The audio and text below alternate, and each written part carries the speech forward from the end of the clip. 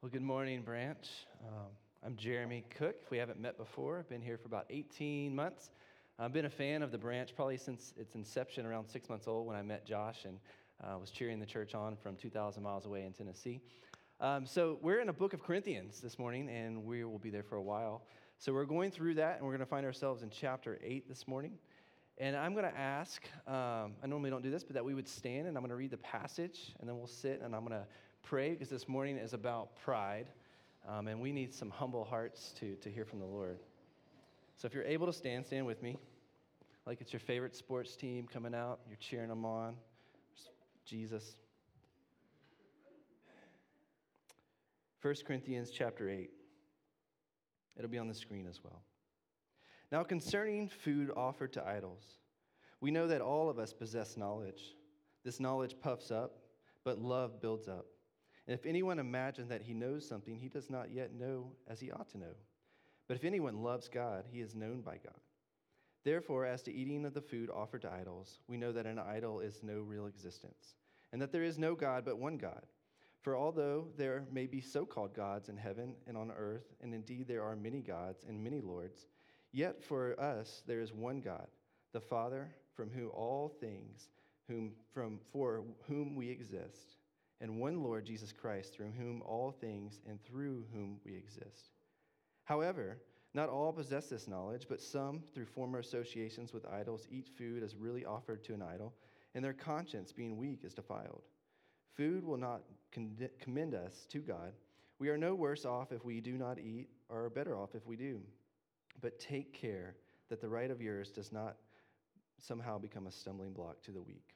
For if anyone sees you have knowledge eating in an idol's temple, we will not be encouraged. If his conscience is weak, to eat the food offered to idols, and so by your knowledge this weak person is destroyed, and the brother from whom Christ died. Thus sinning against your brothers and wounding their conscience when it is weak, you sin against Christ. And therefore, if food makes my brother stumble, I will never eat meat, lest I make my brother stumble. So if you guys can have a seat. And I'm just going to ask God just to speak through us, allow this passage to speak to us, allow His Spirit to kind of move in us corporately as a body, as a church, but individually we're at all different places coming in here today. Some of us may really find ourselves struggling with pride. Others of us may not even realize we have a pride issue. But I think at the end of the day, we are all very prideful creatures. And so we need God's Spirit to speak to us this morning. So let's go before the throne. Father, God, we thank you for your word. We thank you for the church. We thank you for your goodness and your grace, and that you've just lavished us with all blessings. God, that we have access to the throne because of Jesus Christ, that we can come boldly before you this morning and just cry out, Lord, allow our hearts to hear from you. God, let us be teachable. Let us be moldable. God, let us be just clay in your hands. God, I just pray against the calluses of my own heart and the calluses of our hearts in here today, God, that you would just capture our hearts and our minds for the next few minutes, Lord, and speak something deep inside of us, Lord. God, and I pray that it takes root. I pray that that seed is watered, that you protect it from the evil one, that we can leave here with what you speak to our hearts today, God, encouraged, but God, motivated to seek you and seek the kingdom of God and see how we can be fruitful, God, in our families and in our surrounding places that you've planted us, God. And Father, we just need your Spirit this morning. We need your might. We need a willing heart. God, and we can only do these things by your power and your Spirit. So I ask in the name of Jesus that you would just allow us to hear from you this morning and let me be out of the way, creating us a clean heart and a right spirit, God. Restore into us that joy of salvation and just let us rest in this good message this morning. In Jesus' name, amen. Get my timer out before I forget. Actually, so you can text me live feeds, and I'm just kidding. All right. So I have a question this morning. I don't know if you've thought this. I think we've talked about this before, kind of even in this series, but it'll be on the screen here. Have you ever given up something that you love for someone that you love? Or maybe you've even endured something for someone that you love. And just think about it in your life. If we were to go around the room this morning and kind of take our time and be like, hey, let's all share something funny that you've given up for that's because you love somebody else. I think we learned in this church that Josh used to spray his love letters to Liz. And just different stuff. We've all done things in our lives. But if we were to go around this room this morning, I think a lot of us would enjoy laughter. We'd be like, oh. And a lot of us would be, oh. So in the South, we used to say, like, bless your heart. Like, we would just say, that is so endearing. I can't believe you did that for so-and-so. And so I'm proposing that question this morning because we're going to loop back to it. Because I think a lot of times we are willing to do things for people we love, but we are called much deeper in the Christian faith to love those that we aren't loved back by. But you may find yourself this morning, love makes us do strange things. And maybe you've endured physical discipline out of the love for a sport. Maybe you've done rigorous studying out of a love for learning in a particular subject. Or maybe you've endured the enjoyment of tofu to prove your love to your girlfriend. That was me. And maybe vice versa, she endured barbecue to please me. So, and since then, she was no longer a vegetarian. That's my wife, who I married. So maybe I endured tofu as a silliness in my life. Like, I really did. I was like, oh, I like this girl. I'm going to pretend to like tofu. I can still handle it a little bit today. But I really chewed on it just to impress her. Or maybe you've forgone food to pray for your beloved friends. Maybe you fasted this last week for healing or wisdom, or maybe you even dared to fast food for salvation for your loved ones. Or maybe you've shaved your head to cheer someone on as they go through radiation treatment, just to encourage a brother or sister or your family member. Maybe you've gone that far.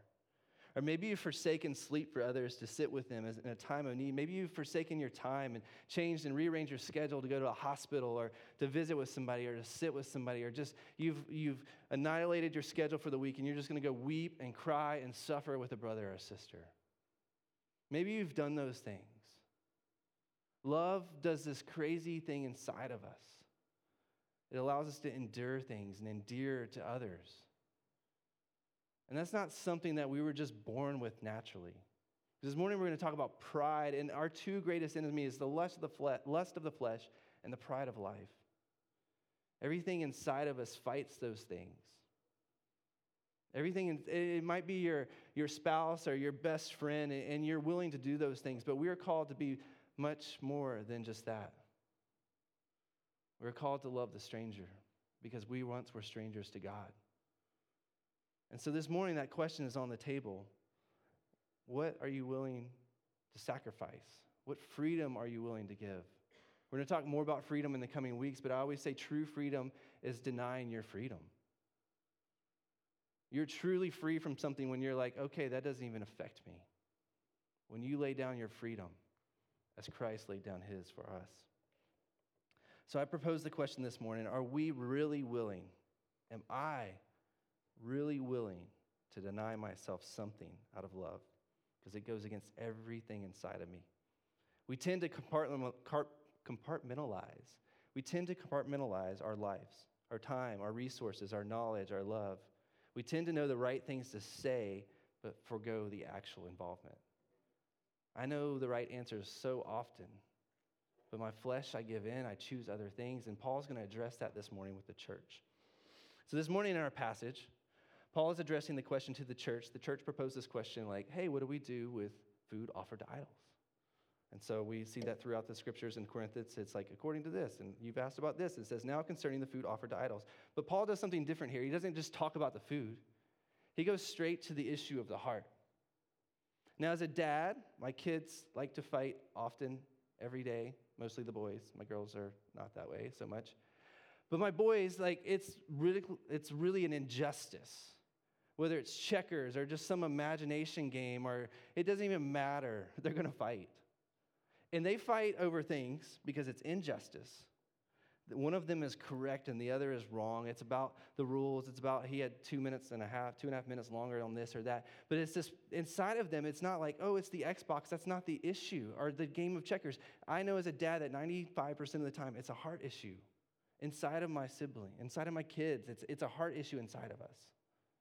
And so Paul he's like, okay, yeah, let's talk about food offered to idols. But then he goes directly to the heart and to the mind of the matter.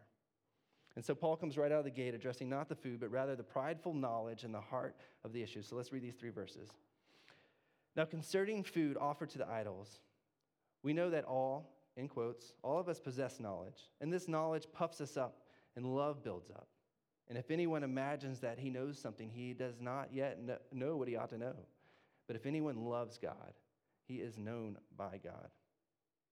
When then Paul is addressing this in the quotes, we hopefully see, I want you to see today that he's not arguing that knowledge is bad. I want you to hear, focus in just for a minute, because we're going to talk a lot about knowledge puffing up today. Knowledge is not bad. Knowledge is to be sought. It's wonderful to be filled with scriptural knowledge or knowledge at OSU. These things are fine. They're tools, but what are we going to do with it is the question. So Paul is not arguing that knowledge is bad or even acquiring for it. And in fact, in this situation, we'll see that their knowledge was right, but it was the heart of the delivery or the lack of the heart of the delivery of the knowledge. The knowledge had puffed them up.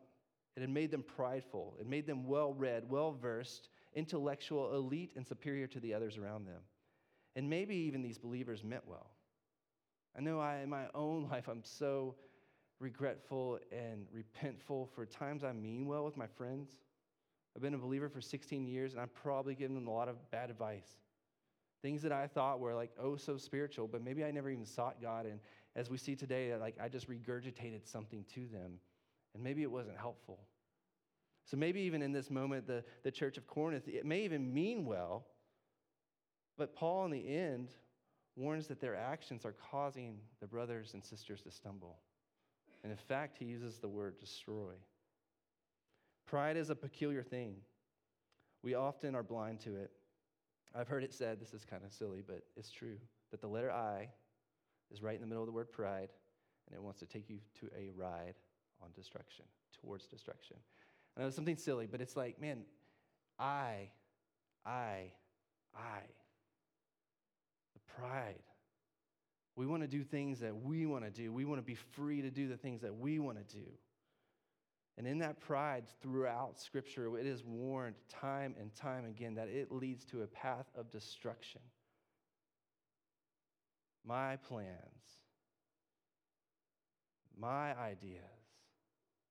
It's in our culture to decide your degree, to decide your city, to decide the number of kids in your family. It's our culture to sit on the throne of our own little kingdom, and we begin to dictate all these things around us. And we kind of unknowingly don't even realize it. And we kind of gather birds of a feather around and people that are our amen corner and cheer us on. And so in this unknown way, we end up 10 years down the road filled with pride.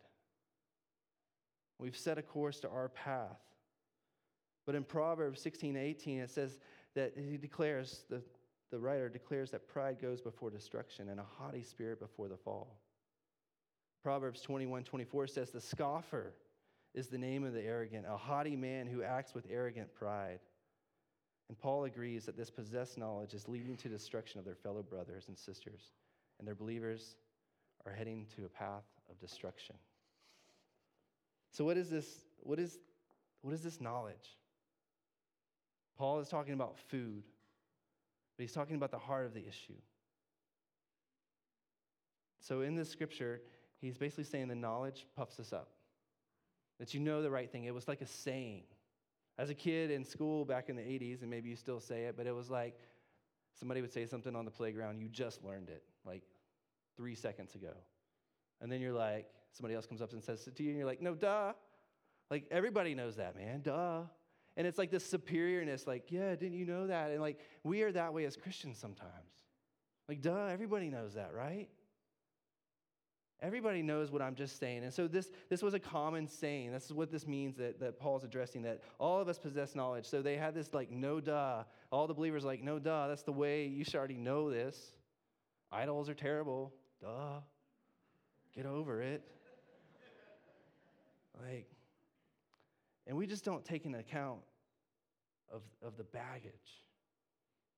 And so in this, verse 2 it's a little tricky. If in my simplicity, I'm it's a fortune cookie. I'm what is he saying? If anyone imagined that he knows something, he does not yet know any as he ought to know. But then there's a conjunction with the function. But if anyone loves God, he is known by God. Paul's saying that we are known by God since the foundations of the earth, that Christ knew us. And we should love him. And when we love God, we tend to love people. But when we love ourselves and when we love our knowledge and when we love our degrees and we love our houses and our community and our families more than we love God, there's a danger of destruction. And Paul's just saying, you guys know the right things. Church, Corvallis, the branch, we know the right things, but are we having a heart to deliver those things? Are we having a heart for God? Are we loving God? Are we loving people? Are we sharing this wonderful knowledge that God gave us for the furthering of the kingdom? Verse 2 is saying, basically, if you imagine that you know something, the implication is that it could be your opinion, your thought process, your logic, your imagining. It is what you have concluded to be true. And when you proceed with this knowledge in an unloving way, you no longer know what you need to know, is what he's saying. He's basically saying you're missing the point. But more important than knowledge of the right thing is loving the right thing, and the right thing is God in this context. More importantly than knowing God, knowing the scriptures, is loving God, devouring the word of God like it's honey to my lips. I'm not memorizing this just to go instill this knowledge in someone else. We don't simply insert or instill the knowledge into our mind and it affect our heart. There's no simple download of the scriptures. There's no app upload. There's no upgrade that's instantly downloaded into my life. It's us humbly becoming before Christ. The good news, the gospel knowledge of Jesus Christ is not simply head knowledge for us to simply pass an exam, to impress our friends, to talk about great theology, to formulate some kind of outcome for salvation. But no, Christ and the cross and the glorious news that our sins have been paid for should radically change us from the inside out. And I know that we can experience this in life. You're in school, you're studying something, and then maybe you get that internship and you get to go out, or maybe you've heard about the tragedy in some foreign country and the refugee crisis, and then you actually go and you see it and you witness it. It is so much more than your friend sitting across the coffee telling you about it, right? Something happens to your heart. Something should happen to your heart. Something should be ignited.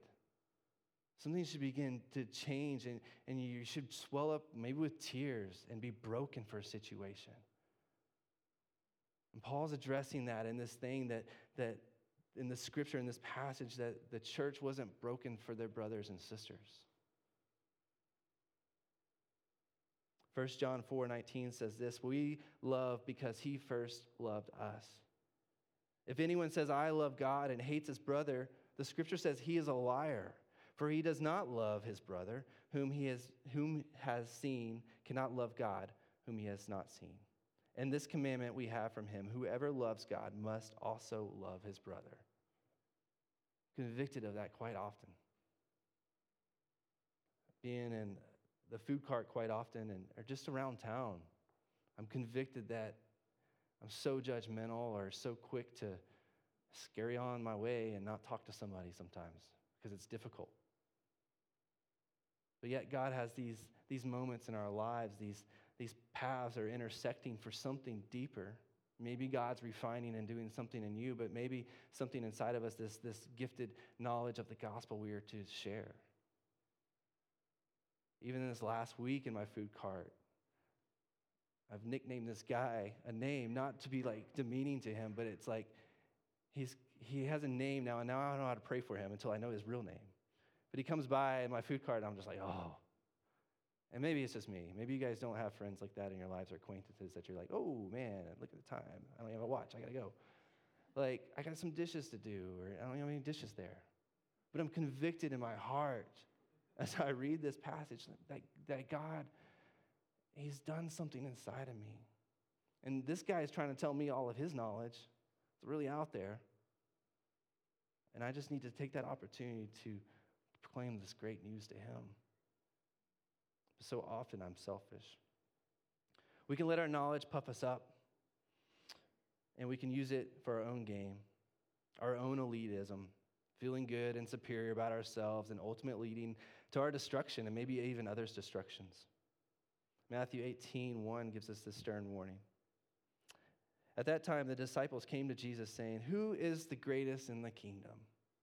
Love it. God, who's the greatest? And calling to him a child, he put the child in the midst of them, and he said, "Truly I say to you, unless you turn and become like a child." Is that what higher education teaches us? Is that what the world teaches us? No, but Christ says, unless we turn and become like children, you will never enter into the kingdom of heaven. And whoever humbles himself like a child is the greatest in the kingdom of heaven. Let me read that again. Whoever humbles himself like this child is the greatest in the kingdom of heaven. And whoever receives one such child in my name receives me.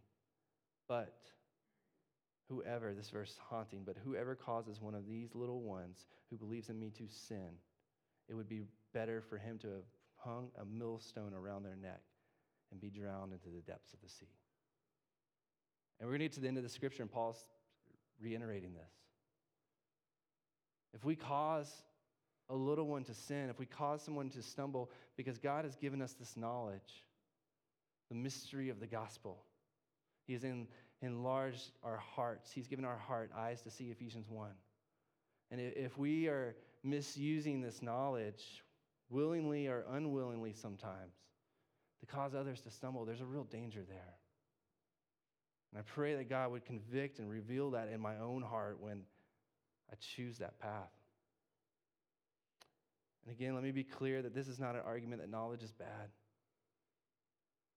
But what are you going to do with your knowledge? So let's moving on to verses 4 and 6. So what is this knowledge, in quotes, that they're discussing here? As I said, it's this no-duh moment that everyone knows that this is wrong, so just get over it. What is this offering to food to idols, and what in the world does this mean to me in 2019? I don't have any friends offering food to idols. These are all great questions you're asking me, right?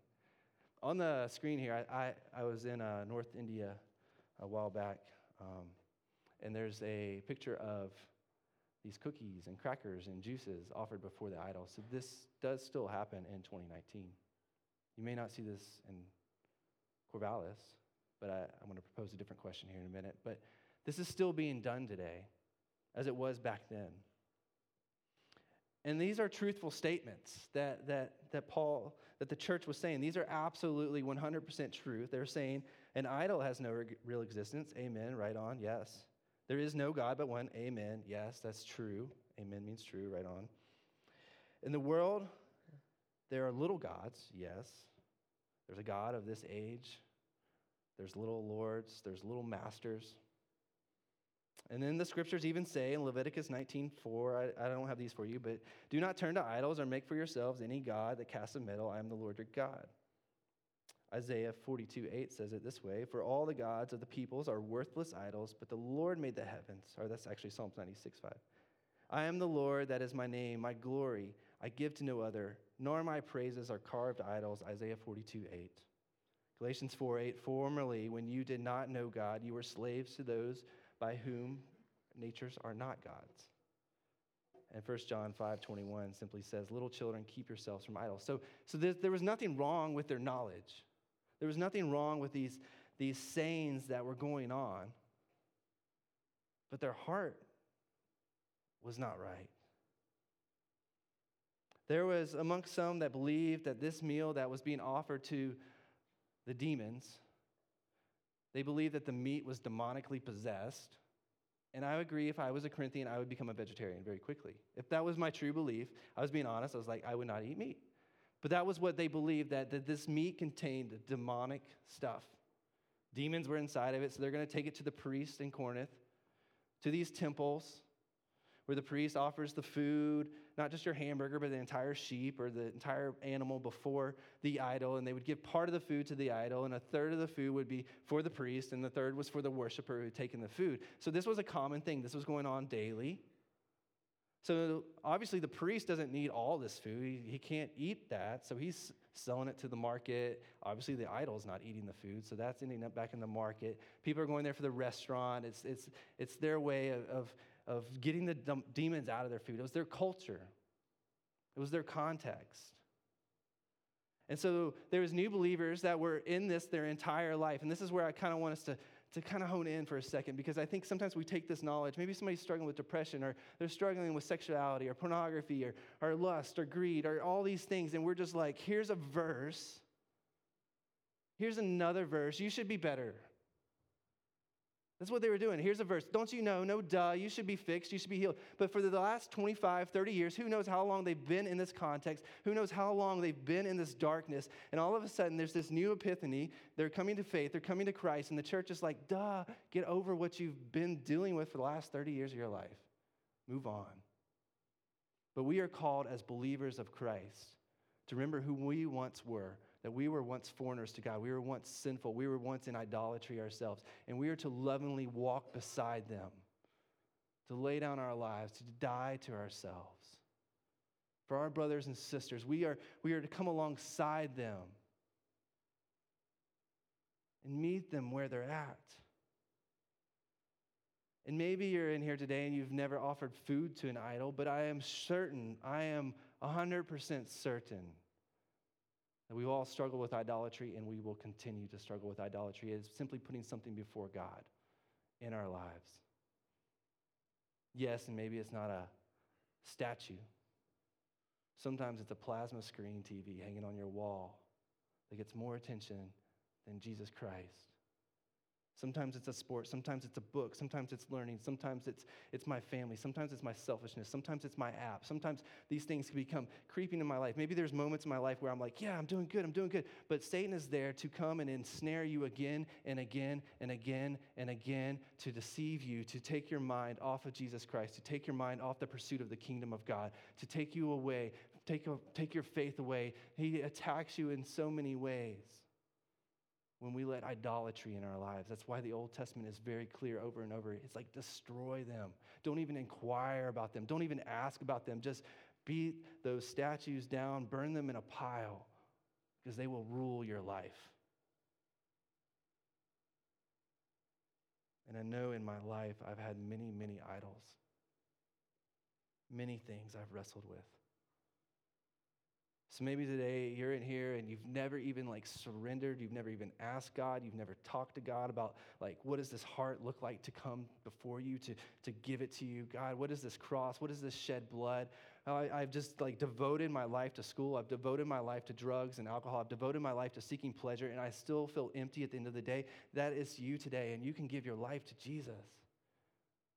I spent so much time of my life devoting it to emptiness, and every day I'd have a high moment, and the next day I'd feel like, whatever, fill in the blank there. I was empty. I had idols in my life. And thank God he destroyed them. So if you're in here today, maybe if you're not a believer, and thank you for coming, but maybe that's something that you just need to take a step into.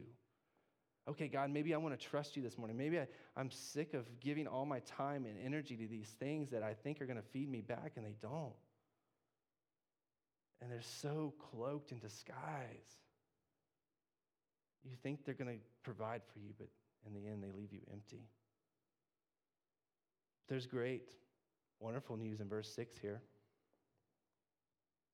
Paul reiterates the truth. This is the Amen section 4-6, and he says this. He says, "Yet, for there is one God, the Father, from whom all things exist. And there's one Lord Jesus Christ, from whom all things and through we exist." Paul declares this amazing, wonderful gospel good news. And this truth is echoed through the knowledgeable saints by reminding them, yes, for us there is one God, one Father, from whom all the things and we exist, and one Lord Jesus Christ, through whom all the things and through whom we exist. Yes, idols do not exist with any power. And even greater news, because of Christ Jesus, we exist.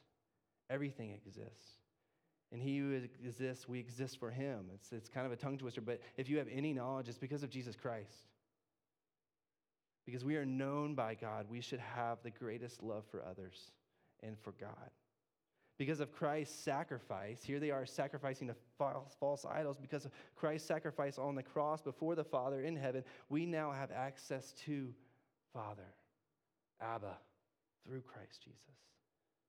We don't have time, but Ephesians 1 unpacks the spiritual blessing that we have in Christ. He has chosen us before the foundations of the world. He has predestined us for adoptions as sons through Christ Jesus, redeeming us through his sacrifice blood, lavishing us in wisdom. Get that? Lavishing you with wisdom and insight, making known to you, making known to us the mystery of his will. It's not hidden. He's our friend. He wants to tell you, giving you the spirit of the wisdom. He has given us eyes to our heart. He's enlightened it, that you may know the same knowledge, quotes, know, what is the hope that we just sang about, of which he has called you to. But it's different to have your mind enlarged, that puffs, but to have your heart enlarged with the eyes of the mystery of the gospel, of the knowledge of him, will radically change your life. You will find yourself loving your brothers and sisters at a deeper level. You will find yourself casting these idols away and selling everything you have and giving your freedom away for the furthering of the gospel. But only when your heart's enlarged.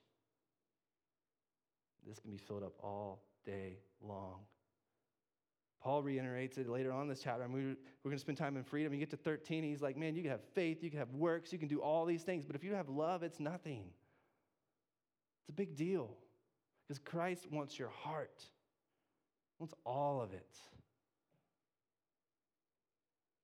If you and I have any wisdom, it is from Christ Jesus, because he first loved us and we are known by God. And we must be humble before his presence and remember once we were sons of disobedience. But by his grace and because of the cross, he disarmed the rulers and the authorities of this age, putting them to open shame by triumphing over them. He's killed and destroyed death and sin. So how does this look in our life? I'm going to speak fast this last section. These first few verses says, however, not all of us possess this knowledge, but some, through former associations with idols, eat food as really offered to an idol, and their conscience being weak is defiled. Food will not commend us to God, but we are no worse off if we do eat or we don't eat. But take care that the right of yours does not somehow become a stumbling block to the weak.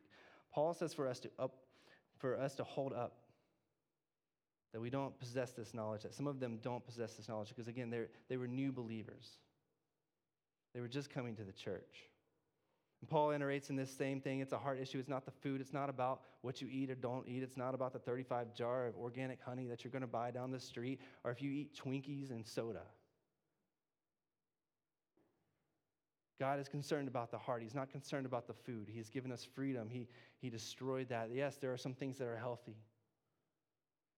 But my grandmother lived to be almost 97, and she pretty much drank Coke, had soul food with fat, and processed stuff in her cabinet all the time. I'm just for real. I'm not saying you should do that. But that's a true story. 97, like playing golf till the end. Like, we can make food an idol, speaking of idolatry, in our lives. We can judge others in this context in our city if we're not careful. So anyways, Paul says, I've digressed, I am no closer to God than if I eat Little Debbie's. I'm off script here. Well,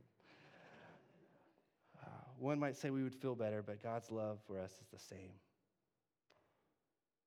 And in Mark chapter 7, Jesus says this, verse 14. I think this one is on the screen. And he called the people to him again, and he said to them, hear me, all of you, and understand there is nothing outside of a person that by going into him can defile him. But the things that come out of a person are what defile him. And when he has entered into the house and left the house, his disciples asked him about this parable. He's like, what are you talking about? And he said to them, then are you also without understanding? So get this here. He's going to give them a reason. He's going to come beside them. He's not just like, no, duh. I just said it. You didn't get it. He's like, no, okay, you guys don't understand. Let's take a moment here. He says, do you not see that whatever goes into a person from the outside cannot defile them, since it enters not his heart, but his stomach, and is expelled? Thus he declares all the food is clean, and he says, what comes out of a person is what defiles him. For from within our heart of man comes evil thoughts, sexual immorality, theft, murder, adultery, coveting, wickedness, deceit, sensuality, envy, slander, and what? Pride is in that list. Foolishness. And all these evil things come from within and defile a person. They destroy a person. I wanted to read that in its entirety because sometimes we're like, oh yeah, I'm just the pride thing. I'm not murdering anybody. I'm not committing adultery.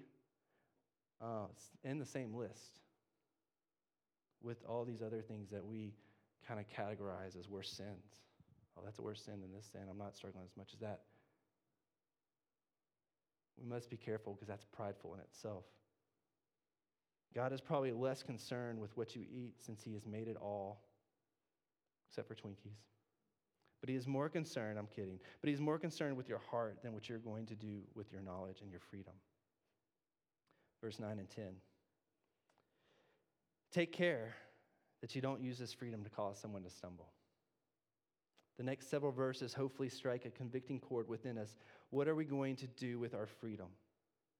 What will we make a conscious effort? Will we make a conscious effort to further the gospel this year, this week? Will I put others before myself, before my preferences, and even before my freedom? That's asking a lot, Jeremy. I can put a little here, a little there, but to deny my freedom, man, that's serious. And I'm preaching to myself. All week I've been like, God. And I think my conviction, especially as a dad, because that's where I'm around my kids all day, most of the days. But my actions and my words, and not my heart, what they see, is convicting. And they are like little ones. Not just saying little ones as new believers, but they are like little ones. And it's like, man, Lord, keep me from helping them not stumble. The Message says it this way. I just pulled this out for us to understand verse 10 a little better. For instance, say you flaunt your freedom by going out to the banquet thrown in the honor of idols, where the main course is meat sacrificed to idols. Isn't there a great danger if someone's still struggling over this issue? Someone who looks to us and is knowledgeable and mature sees you and they go into the banquet, and the danger is that they will become more terribly confused, maybe even to the point of getting mixed up himself, and his conscience tells him he's wrong. This is how the scripture sort of plays out in my life, to give you like a little practical thing. And I never look back at my past. It's like, whoa, I did that. But it's just like, I want to use that in this moment, hopefully to kind of give us a picture of how this plays out, I think, in our culture. But really, from the age of 16 to 24, I indulged pleasure, alcohol, drugs. That was my life. And so think about it. At the age of 24, really, it's like a third of my life. Pretty much all my thinking adulthood, or my lack of thinking, was a third of my life. So ridiculous and idiotic things that are painful for me to even recall sometimes, but it was idolatry of pleasure seeking, checking out of reality, doing whatever I wanted. Coming to Christ was wonderful. Breaking old habits was very difficult in some ways, but I can remember God's strength and power breaking those strongholds in my life. And it was beautiful and amazing. But here was how it played out for me and thousands of others. Me, the new believer in this story, struggled with alcohol, something that is permissible to the believer and not to the new believer. Wait, I'm sorry. I wrote this out so I can get it to you. So me as a new believer, I'm going to go off script though. Me as the new believer, here I am. I've struggled with alcohol. You're the believer, you being this big person right here. And you have freedom. You've grown up in Christ. Alcohol doesn't have any kind of stronghold. You're cool. It's free. It's fine. It's permissible. Absolutely permissible. I'm a new believer. I've struggled with this. I come into your house. For me, this is me, my own personal issues. I'm not saying this is how you need to feel. But my friend opens his fridge and he has beer. And I'm just like a new believer that I don't understand that you just have one or two. My paradigm is like you have 6, 7, or 8 and you don't remember the rest of the day. That was the group of people, that was my tribe that I came out of. It's not like, oh, we're out. We were communal in the sense yeah, we're all going to share this until it's gone and we'll do it again tomorrow. That was my community. So coming into this context, the new believer has the right and the privileges, and I really just struggled with that. And it didn't drive me from the faith. I walked through the scriptures. I don't think I said anything to him, my friend, but I was just like, whoa, what do I do with this? Like, what do I do with this? And then it plays out even a little further in my life as a brand new believer. So about 6, 7 months later, I thought, okay, I'm going to use this freedom to go reach my friend. I show up at my friend's house. I partake in a beverage with him. And he literally looks at me and he's like, you haven't changed. You're just like me. And I was like, sorry, I spit there. But I mean, I was freaking wrecked. I'm sorry if I use that word. But I was like, that wasn't my heart. My intentions were well-meaning. But my friend was like, dude, you are no different. And I took that moment in the next 5 years of my life to lay down that freedom. I didn't touch it. And now I'm in a place in my life where it has no stronghold, but I still need to be conscious of issues like that. I don't run out of time. But these are things that you need to weigh through because of your freedom to watch something or it doesn't bother you, and maybe it should bother you. Maybe you need to pray about that. In college ministry, my friends love horror movies, and I'm not knocking you if you love horror movies, but I was like, man, let me just take you to Haiti or to this Bihar region. Let me take you to a mission trip, and I can show you that stuff. You don't have to watch it on the plasma. That stuff is real. I don't want a part of that anymore. But you got to be careful what you're watching, what you're free to do. I mean, and even good stuff. I've read stuff on the Gospel Coalition, and I'm like, oh, maybe I want to watch that. And I'm like, oh my gosh, I can't believe I watched that. And I'm not knocking them. I'm just saying that we are all at different places in our lives because what you watch, you can't unsee. In that moment, I can't take that back from my friend Robbie. You and I have freedoms in Christ, but we are I want to say you. Maybe you're not. I am so stinking selfish. Now, we get to the end of this passage, and I'm just going to speed through it. But Paul's like, man, I would forsake meat forever. I'd never eat a sandwich again if it's going to cause my brother to stumble. And we are like, maybe an hour or two, maybe a couple times. I met with him a couple times. He hasn't really changed. I don't think he's quite getting it. Peace out. Man, when I came to faith, when I came to Christ in this hot mess and I walked down the aisle and I surrendered my life to Jesus, there was no lightning strike of this theological, intellectual knowledge that just downloaded into me. I wasn't met by somebody down at the aisle that began to follow me around and tell me everything that I was doing wrong, like you're doing this wrong, you need to get this better, you're living with your girlfriend, this is all terrible. No, Christ was at work in our hearts, and we had a lot of baggage. Throughout the scriptures in the past, David was talking about a few weeks ago, but remain where you are. And it's not like remain in sin, but man, don't just try to yank somebody out of it. You don't know their baggage. You don't know their struggles. You don't know maybe their parents were divorced, or you don't know this hurt, or that they've been raped or misused or abused. And all of a sudden, as a Christian, we just want to come in with a verse or two, and we try for a couple months, maybe at the most, and then we get upset that they don't change. And in this scripture, Paul is like, you are destroying your brother. You are literally destroying him.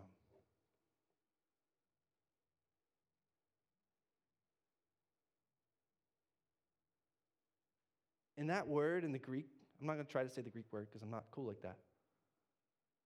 But it means to death, to be lost, to obliviate, to be annihilated, to be no more. To set aside for, not a persecution, but you are sentenced to death. And it's everything that Christ did not do. It's the opposite. Verse 11 says, and by your knowledge, the weak person is destroyed. He is annihilated, your brother whom Christ died for. Christ came to give us life abundantly. He came to give us freedom. He destroyed death. He took your sins. He remembers them no more. But yet our actions have consequences not only to ourselves. It says that we can cause our brother to stumble, and we can sin ourselves if we're not careful. And do the opposite of what Christ came to do. So I just wonder this morning for myself, and am I willing to forsake things that I love that are permissible, that I'm free to do for the furthering of the gospel. And in our lives, you're going to have to ask what that is. It's been different seasons in my life. And I'm at a new season where I'm having to dig deeper and ask God, like, Lord, all right, I'll pull up my big boy pants, but I need you to, like, give me the courage. Lay down stuff. Lay down my freedom. Lay down my time. And if you're willing, truly willing, and you got to ask God for a willing spirit, but he just might call you out of a city that you love, that you're comfortable, that he might call you out of your house, your dorm room, your courtyard experience. He might call you out of this comfortableness that you don't even see as like sinful, and it's not necessarily sinful, but maybe I'm going to say it this way. So in this context, there's certain things that were causing our brothers and sisters to stumble, that they were doing. But I would even dare to say that there's a lot of things that we're not doing. That we're not doing. That we're okay that our brothers and sisters continue to stumble in the city because we're not willing to go. We're not willing to lay down our freedom. We're not willing to look a little different or a little peculiar.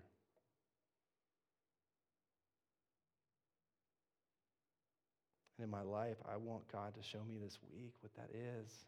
I know he's been doing stuff as I've prepared for this, so I've been chewing on this, but I want to ask and challenge you to chew on it this week. Ask God, what is idolatry in your life? Repent if you've caused somebody to stumble. Man, if you're allowing knowledge to puff you up, ask God to humble you and use that knowledge for him. Use your degree for the glory of God. These things aren't bad. But don't enter into a situation and use big words. And if you're in that context, if you're in a theology group and you're meeting and that's what you're talking about, good. But be careful when you're outside those contexts because that belittles people. You start using words I don't understand sometimes, and I'm like, what? It just makes you feel little. Gosh, I guess I'm not super Christian. It's true, and it hurts brothers and sisters, and depending on where they are in their walk and their faith, it can send them out the door for a year or two. And we need to go and run after them, man, because Christ ran after us. Christ forsaken his privilege to heaven and came to earth.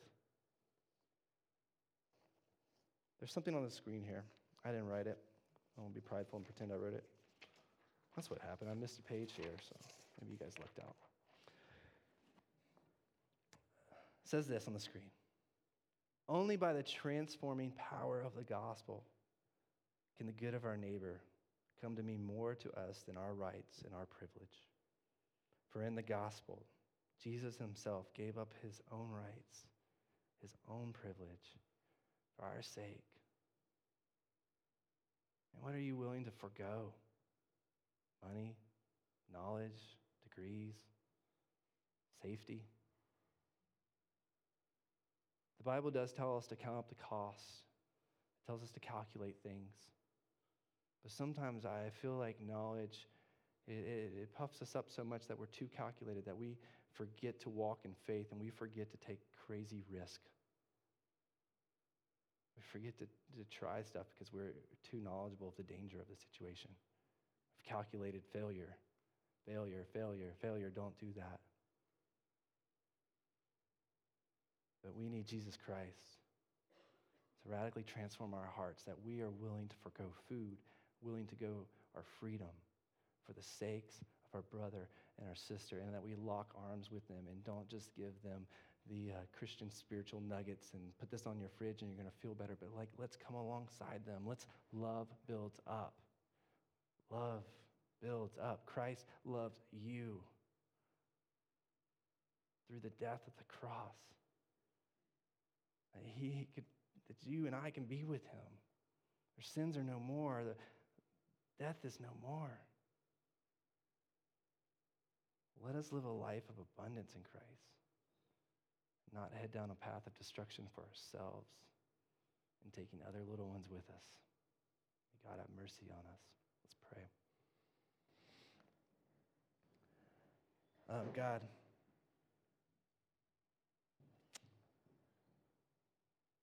just come before you this morning. God, we need your spirit. We need your power. We need your might. God, and humble us before you. God, thank you that you've forgiven us and that our sins are cast from the east to the west, that you actually remember them no more, and that you've clothed us in your righteousness. God, let us embrace that this morning, God, no matter what we've done in idolatry or how puffed up we've been or stumbling blocks we've caused others or been stumbling ourselves. God, you are bigger than that, and you've come this morning with open arms saying, I love you. And Father, I pray that you would draw our hearts closer to you this week. God, reveal the idolatry in our lives. Reveal the freedoms that we take for granted. Help us to be more like you. Help us to proclaim the gospel with our lives and with our words to our neighbors and our friends. We ask that in Jesus' name.